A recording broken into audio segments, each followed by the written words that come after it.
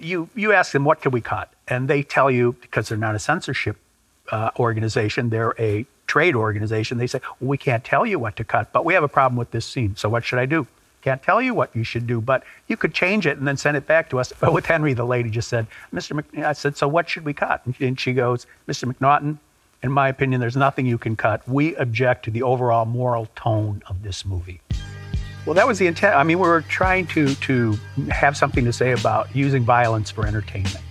And normally at the time there were like Rambo pictures and that. And, Rambo would go out, he'd been wronged, these bad people were making his life hell. And you'd set up a character to be evil, and then the audience would go, kill him, we want to see it. And so we go with the guy who gets the TV Ray, he insults them, he gives them a bad time, and he's rather, reprehensible character, and he doesn't know who they are, but the audience know. And then you kill him, Henry, kill him. They were shocked by it. They wanted just gory exploitation. They said, John, what have you done? This is an art film. And it's like they had just taken a mouthful of dog poop.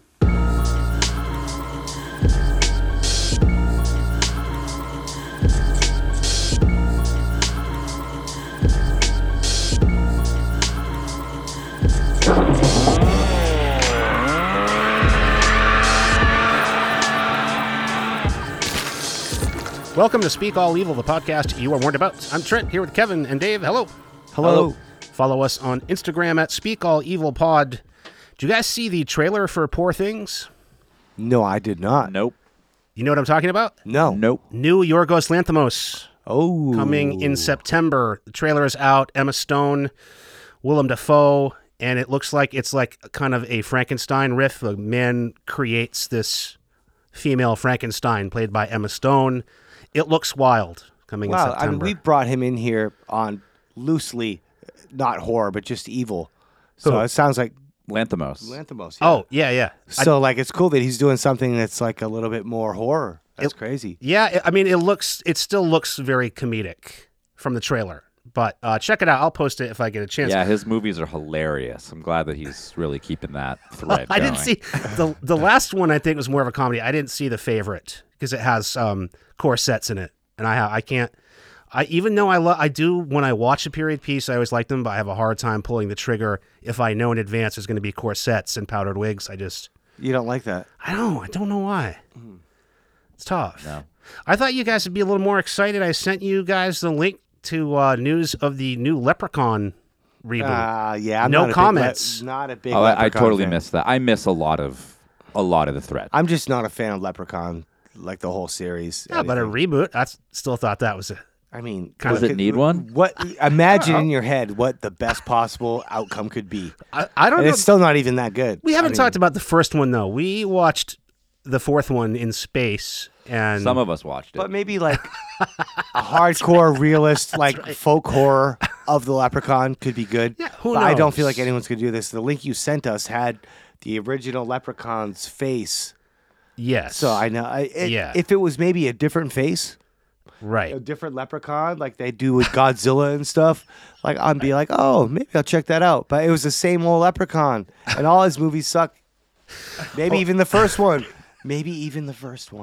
Well, all right. The final piece of news here. I just saw a great new movie that's coming to Shudder. It's called The Angry Black Girl and Her Monster.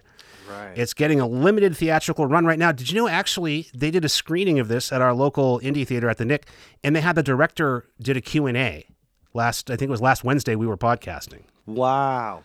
Yeah, it's really, really great. It's coming to Shudder. It's also a Frankenstein. That's kind of why I was... You just saw it in the theater? Yeah, I just saw it. It's fantastic. I love it. I did see that on the thread. Yeah, it's saw great. that. When it comes to Shudder, you're going to want to see The Angry Black Girl and Her Monster. We'll probably talk about it. This week, it's Functioning Serial Killer Week or Dave's Art House Killer Week. Talking about an old classic and a brand new movie. Where are we starting this week, Dave? I'm going to start with Henry, Portrait of a Serial Killer from 1986, directed by John McNaughton, who's done a ton of non-horror stuff, Wild Things and all kinds of other things. Oh, yeah, right. Yeah, that's crazy. Right. Yeah. This is a classic that you always see on lists of movies, and that's mostly why I picked it. I had seen it before. I didn't necessarily remember it really fondly or like had any memory of what actually happened. I just kind of knew stylistically what it was like. And stylistically, it has that like late 80s, early 90s, like independent crime drama feel. It reminds me a little bit of Abel Ferrara movies, and it centers around like the characters and relationships. And this particular one centers around Henry, who's, for what we know, is kind of like a drifter. He got out of prison. We're not quite sure what the circumstances of that were because we have a bunch of unreliable narrators here. We have Otis, his friend, and his sister, and her daughter, who is only talked about, but the name Lurleen is the trillest white person name I've ever heard in my life. Lurleen! All the names. Henry, Becky, and Otis. And Lurleen. Lurleen, get me my neck pillow. I'm watching Henry, Portrait of a Serial Killer. Again. It's really good. There's not really like much of a dynamic arc of like story or anything like that. It reminds me a little bit of like Drugstore Cowboy or like independent crime films from the 90s and 80s. But it's really good. It does these things where a lot of the kills are like an art installation. It's like when the people find the body in like Halloween and stuff like that where they pop out, but it's not set up like that. It's like a slow pan onto them, and it's just the scene of the crime, basically. It's a woman laying there dead, and she's like strangled, and she has like cigar burns in her skin, and then the audio plays this struggle that you hear and what actually happened. And I thought that part of it, especially in the beginning, this one where there's a woman like on a toilet with like a bottle like in her face. Oh, man. Like the bottle is just broken in half and like stuck in her face. My biggest takeaway from this movie was this time watching it was how original that was as a technique that more people don't use with horror. The audio stuff in this and in the next movie, I think a lot of the audio work that was done post-production kind of makes these movies. But I love Portrait of a Henry Killer. Henry, Portrait of a Serial Killer. It's a great movie. It's a classic. It's not a slasher. This was just in its own category, but still horror by a non-horror director. So I like it. I love this one. This is a classic. This is one that I'd been wondering. It's always in the back of my mind. When are we going to get to Henry?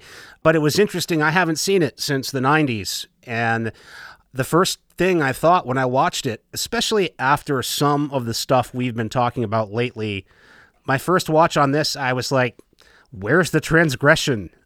This is just a bunch of sex murders. No big deal. Where's the edge? I thought this, I remembered at the time, now this was not released widely until 1990. They couldn't find distribution for this. It was made by these guys in Chicago that they were originally doing a documentary on a Chicago pro wrestler. And that fell through, and they had $100,000.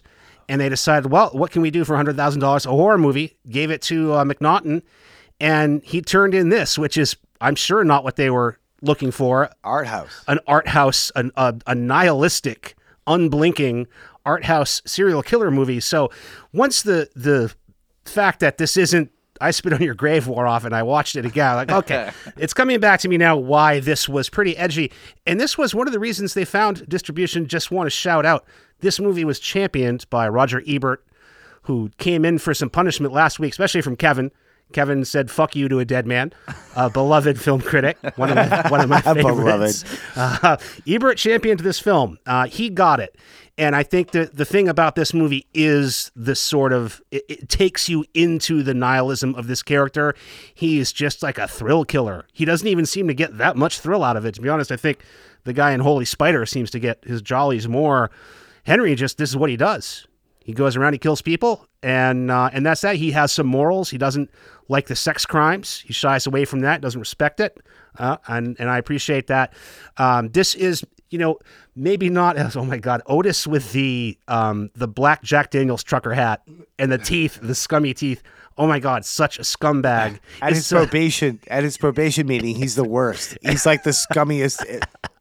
It's very realistic in this. This is a very seedy. This is a very underclass kind of killer thing, and I think it's brilliant all the way around. Plenty to talk about with this one. I mean, I'll start by saying Roger Ebert is the greatest movie critic of all time. Thank you. I agree, 100%. I don't, agree. but whatever. Hey, I'm going to give the guy shit when he needs to get shit, and I'm also going to, give him credit where credit's due. But, to come out and champion Henry, Portrait of a Serial Killer, but dude, he's say dead, that you win. I spit on your grave as the biggest piece of trash you've ever seen. I mean, come on. Anyway, this movie is very, very bleak. Yes. I also hadn't seen it probably since like the 90s, and like you, Trent, I was curious, like why was this so maligned and banned, and everyone was like, oh my God, it's so horrific. Yeah. I think Dave just nailed it twice. One, it's out in the era of slashers, and when you have slashers, there's always like an air of fiction about it. Like you can go into it, like you're probably not going to run into Michael Myers anytime Even the soon. tropes are comforting. Yeah. Yeah, I mean, and there's characters, there's like likable characters you care about when they die. This does not have any of that. It's incredibly realistic. And then you called it like a crime thriller, a crime drama. But at the time, like take away the slashers, you also had like all of these action movies coming out where they're full of cops. And we talk about it on the show a lot. Like, you always see the detectives, and we're always making fun of the detectives, or at least critiquing the procedural stuff. There's no cops in this. Yeah. There's no hope None in of this that. movie. The whole problem with this That's movie. the best part about it. There's zero hope. Yeah. The characters suck. Like Trent, you just talked about Otis and his hat and his teeth. So He was gross. made to end up in Rob Zombie movies, which he would. Right, yes. I haven't heard Rob Zombie talk about this, but this has to be a huge inspiration for Zombie. There's nobody likable. You get absolutely no resolution. Nobody is caught. Sorry for the spoilers. And like you mentioned, like you don't know why he's in jail. He gives 2 or 3 different reasons. Yeah. It's just a gross movie. And we talked about, when I had the Poughkeepsie tapes, and we were kind of talking about like how you can effectively utilize like home movies and things like that. They bring an aspect into this that is done very, very well. Brilliant. I think in the Poughkeepsie Love episode, I mentioned like Sinister as an example of a movie that does like the little home movie thing. Well, this one fucking nails it. It's very unnerving. It's really, really disturbing. I think out of all the movies that we talk about that go for sort of like this realism, and they're usually very low budget, this one really hits it out of the park. So and we've been desensitized, so I don't think that this is super shocking because it shows you anything that we haven't seen before. I think it was more shocking at even all these years later. It's kind of like Texas Chainsaw Massacre. I watch it and I just feel like gross. There's like a film on my hands as I rub them together after I watch Henry Portrait of a Serial Killer. Calm down. I want to shout out Michael Rooker.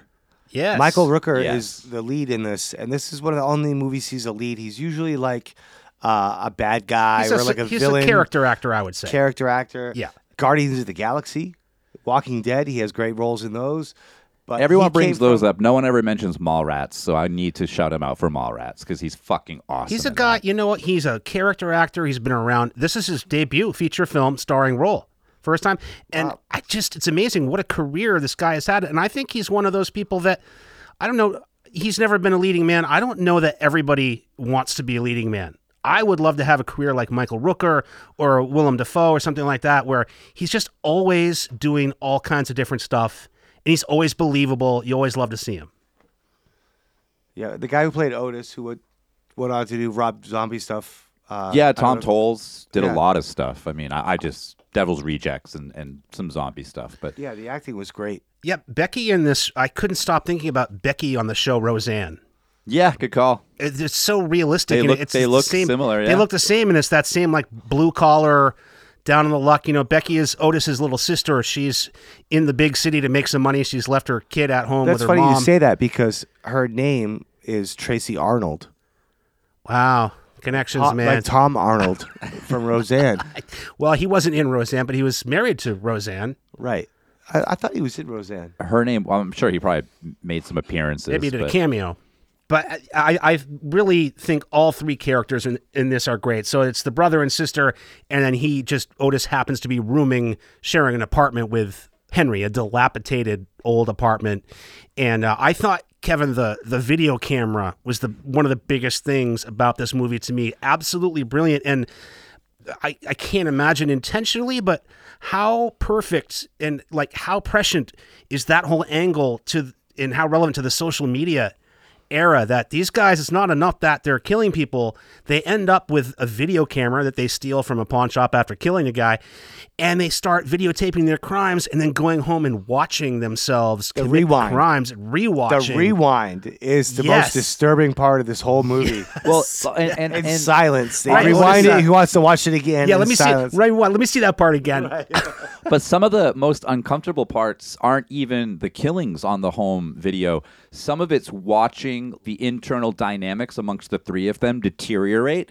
Otis will be filming, Becky dancing, and they're having a good time, and like you just watch like the tension unfold because Henry's just sitting on the couch. He doesn't want to be filmed right now. Like all of that stuff is done like just so creepily.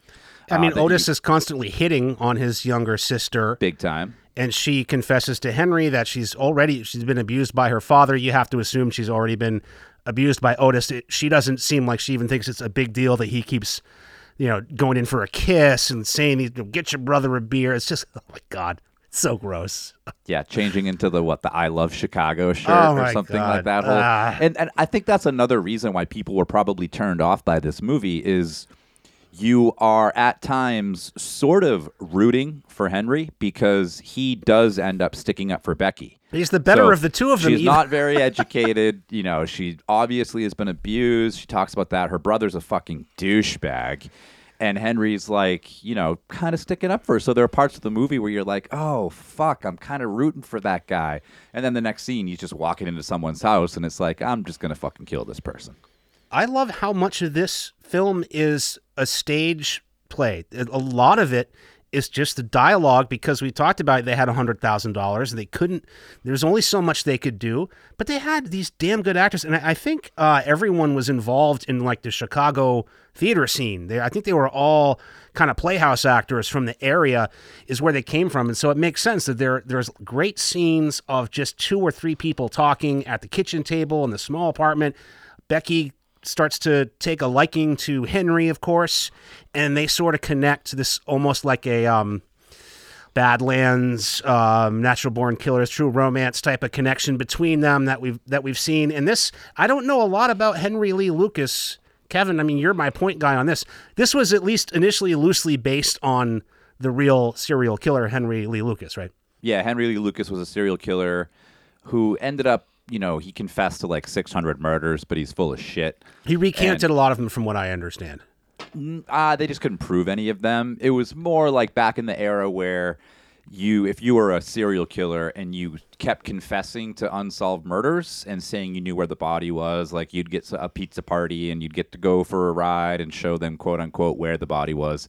And then you just had there was one particular sheriff, I think in Texas, who was really making a name for himself and believing everything that Henry Lee Lucas said. But, I mean, similar situation. Otis Toole was he played the Otis, or he was the real-life Otis character, where Henry really was taking somebody under his wing and being like, here's how you kill people. Just don't have any sense to it. Just kill him a different way every time. Make sure if you use a gun, don't use the same gun. He's coaching him. Becky was, in real life, I believe she was Toole's younger sister and was only like 12.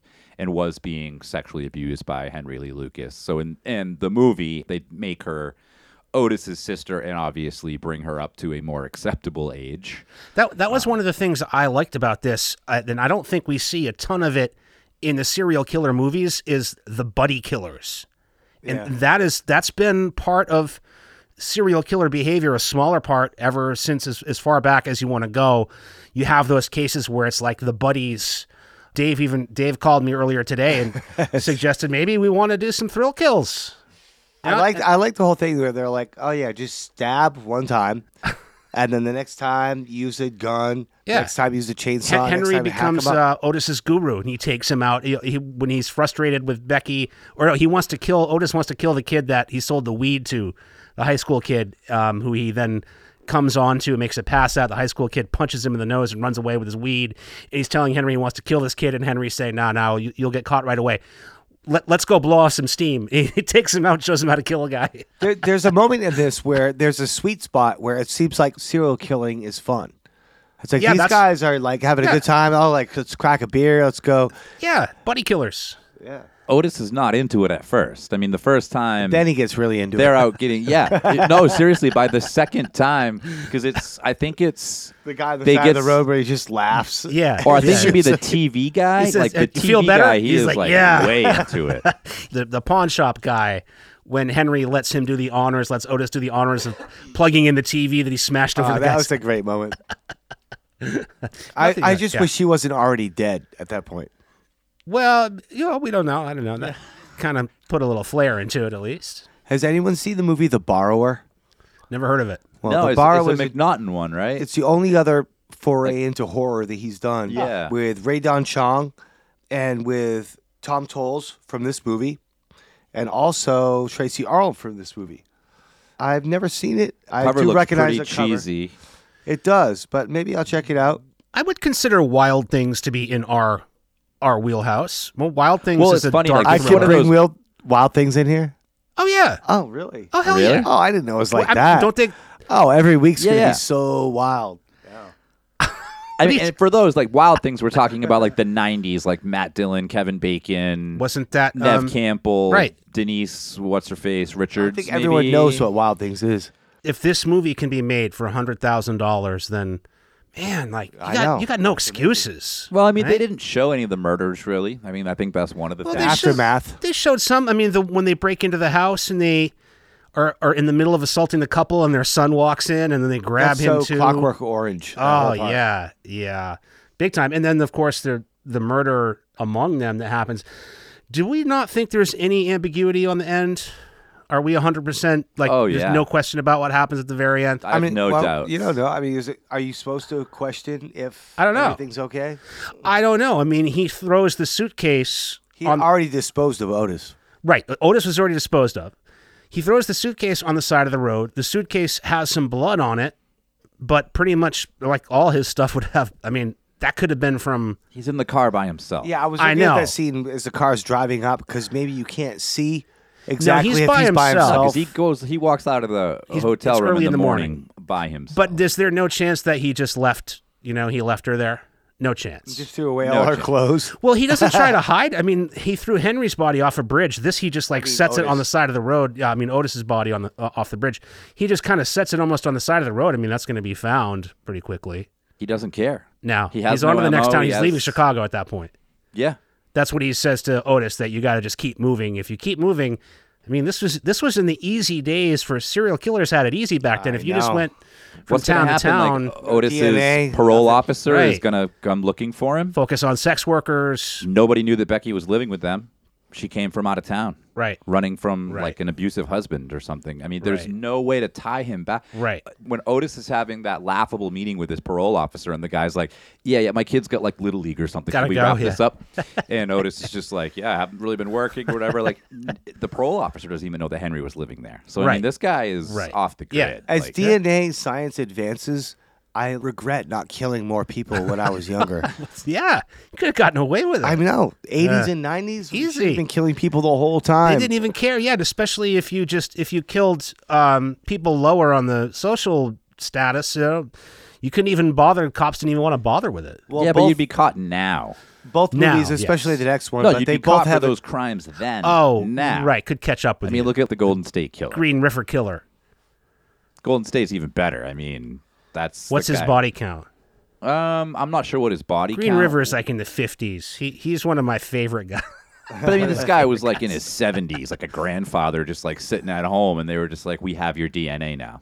I think the river that runs through like both these movies is like the apathy of Yes, both Enforcement. films, the apathy toward the victims allow the killer Right, to do exactly. so much more, yes, than if he was targeting people that society valued more. Or also just cops that have biases toward whatever, so Right. they're not going to, come looking for someone who died in a, poor apartment in Chicago.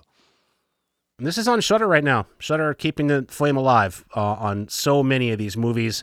Also, I'm sure VOD. I didn't check.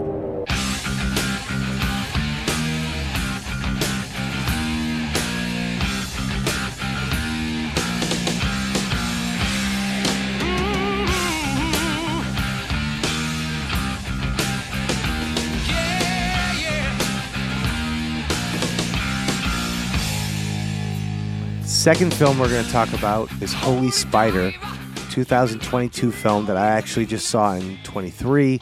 I thought it was brand new, but it's been out a while. It's on Netflix. It's directed by Ali Abbasi. It's basically like a serial killer story, which seems like first you're going to be in the perspective of the victim. You become the perspective of kind of both because of a journalist that's like following the story. The thing I found most interesting about this film is one, that it's a true story, and two, that it's identical to the Boston Strangler, even down to like the scarf that is the signature of the Boston Strangler. It happened in a different country, so you get like a different perspective. This is in Iran. So it plays out differently with like the justice system. This movie's like broken up into two movies where half of the movie is like a 7 serial killer trying to catch the serial killer, all this dark stuff. And then the back half of the movie is all the justice system, the court, and how that all plays out. And I didn't expect that, and that's like what compelled me to like make it all the way to the end, because I just started watching and I was like, oh, it's a serial killer thing, and then halfway through it just becomes a society thing, a political thing.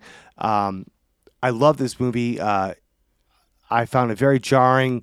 A lot of the imagery that they use, we talked about, there's like a real blowjob like in the beginning of the movie, like the cold open before the credits is a prostitute going out and like scoring drugs and tucking her kid into bed and then going and doing a real blowjob and getting murdered by a serial killer. And it's like brutal as fuck. You know what? I'll save it. Okay. I dispute some of what you're saying. Okay.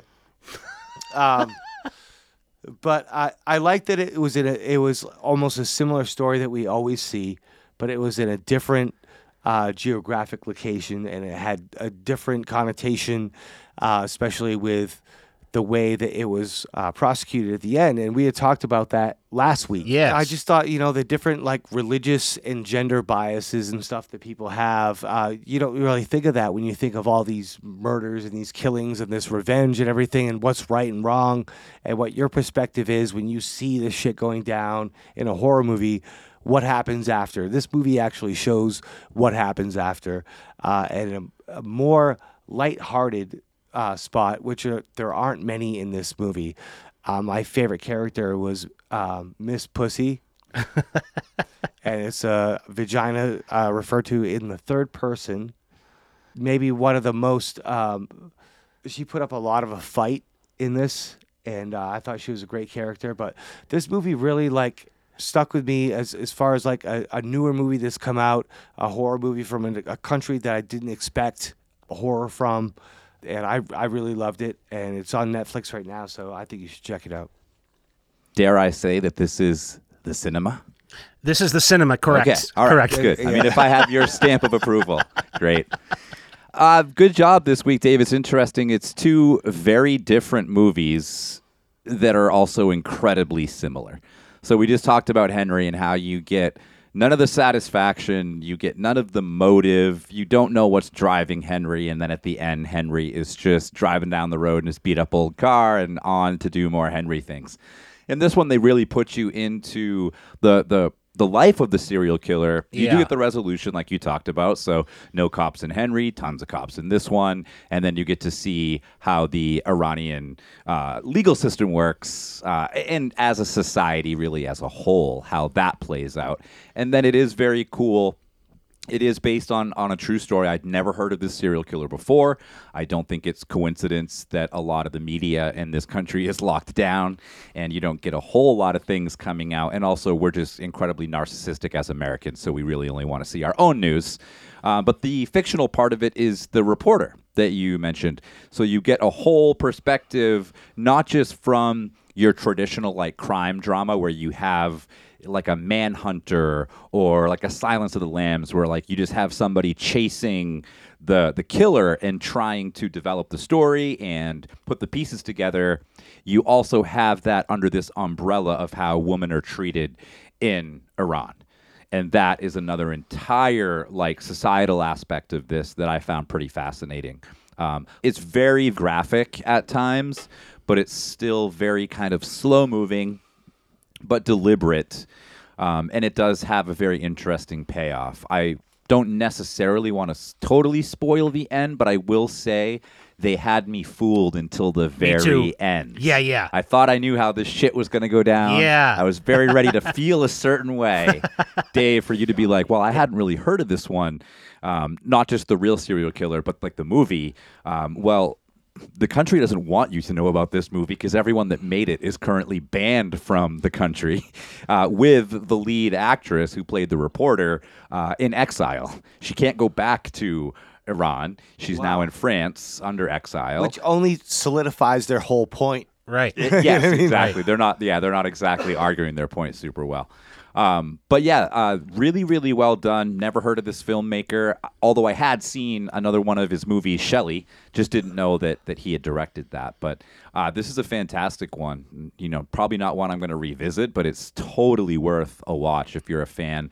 You know, horror, serial killer, but definitely if you like the kind of like the socio-political aspect. And like Dave said, I was shocked when we get into the justice system part of it. There was still like 45 minutes left in the film.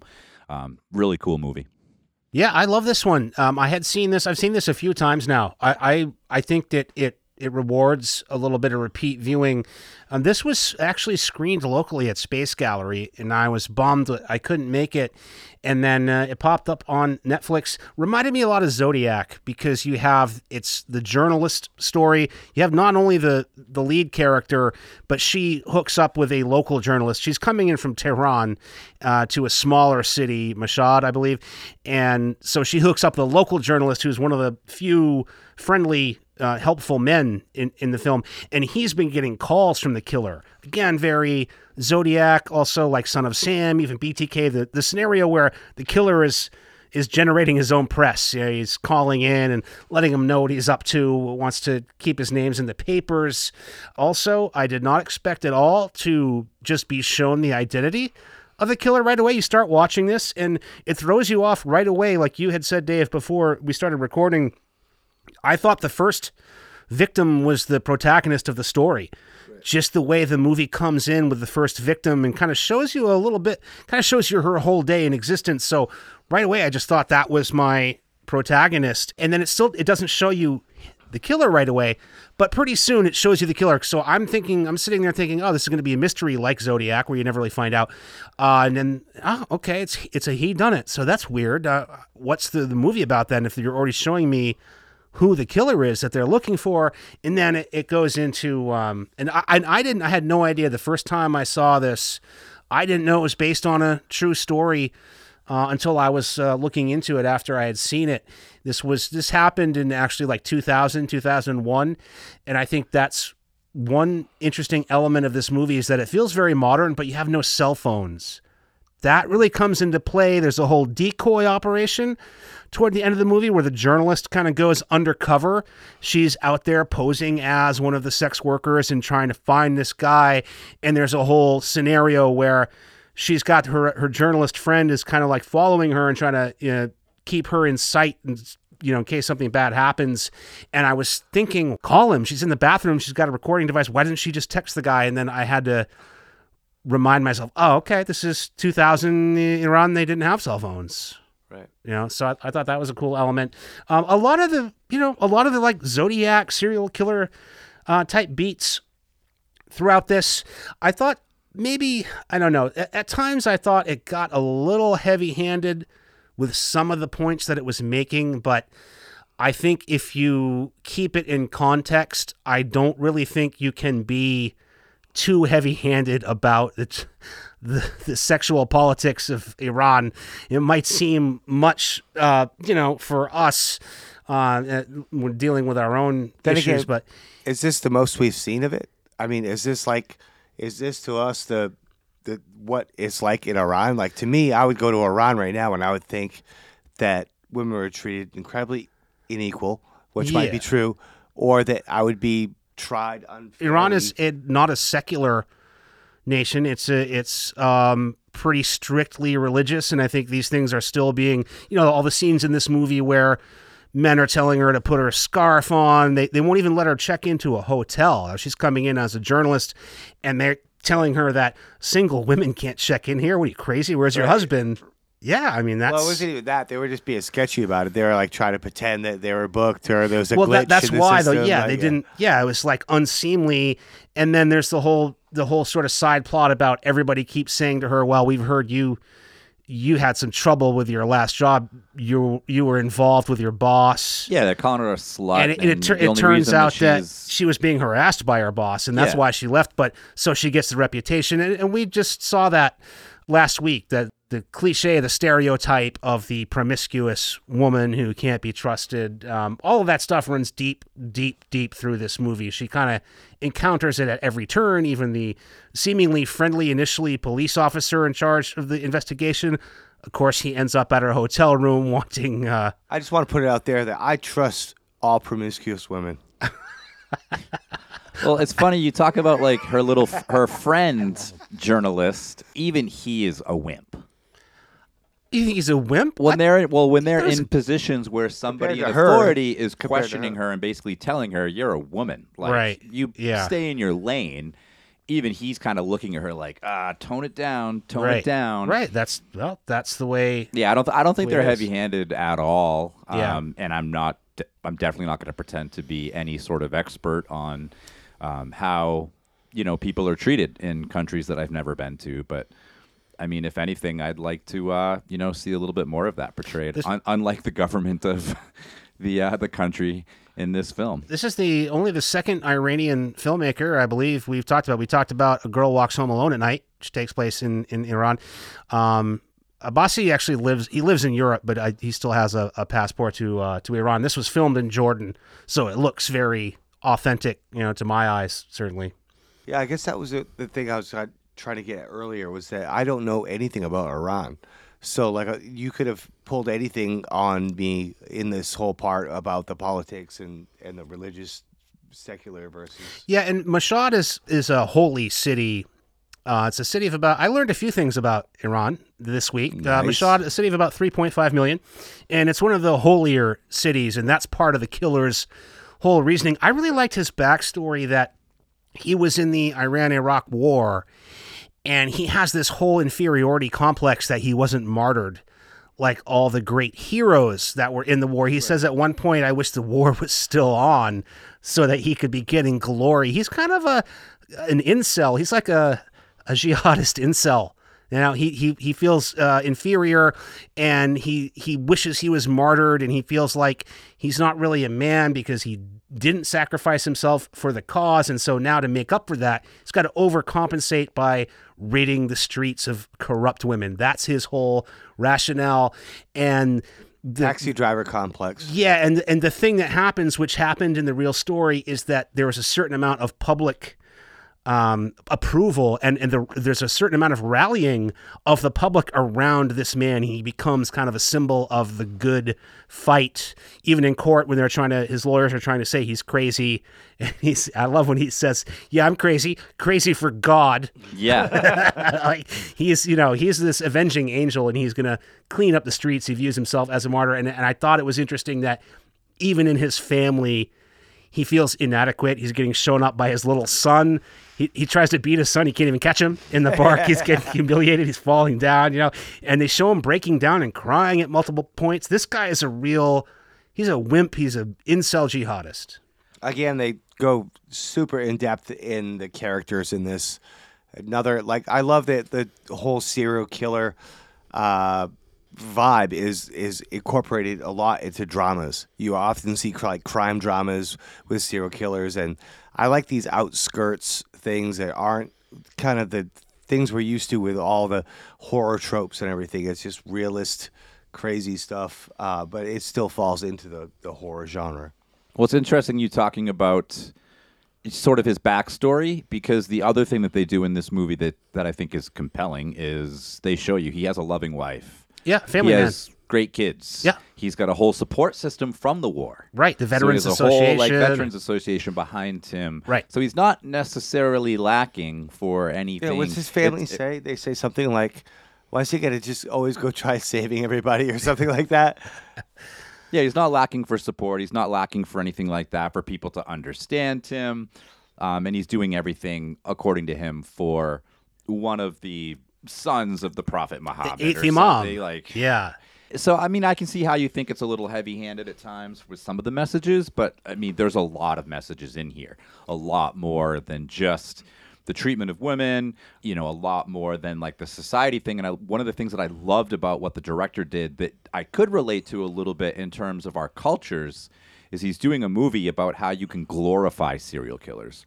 So it's not necessarily done the same way in this movie as it's done in America, where in this one it's because they think a large part of society thinks it's good that he's quote unquote cleaning up the streets. Right. And so there's a whole the court of public opinion would have let this guy walk free and continue to do this. And he killed somewhere between 16 and 19 women. Yeah. In America, it's not a whole lot different. And we have these conversations a lot where you've got people like Jeffrey Dahmer and Gacy and Bundy that are basically rock stars.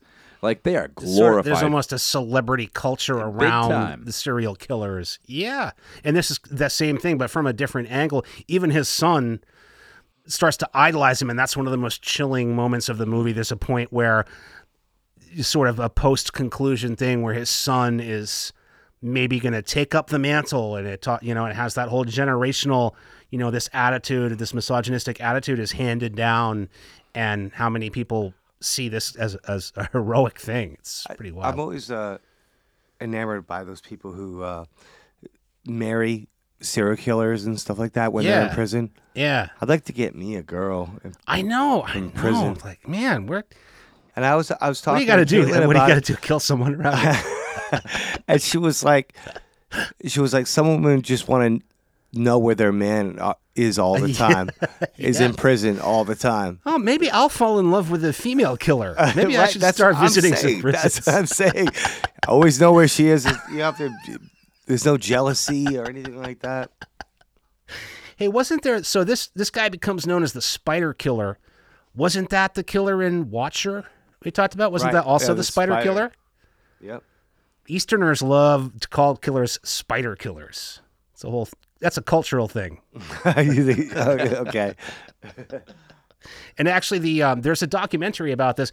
Part of the idea, from what I understand, that where Abbasi got the idea, he was a student in Tehran when this was happening, 2000, 2001, and he said he was fascinated by the public response that there were people who were supporters and cheering on this killer. And then there was a movie made called Along Came a Spider, not the Grisham or, who's Morgan Freeman, not that movie, Ashley Judd, but Along Came a Spider, the documentary about this actual killer.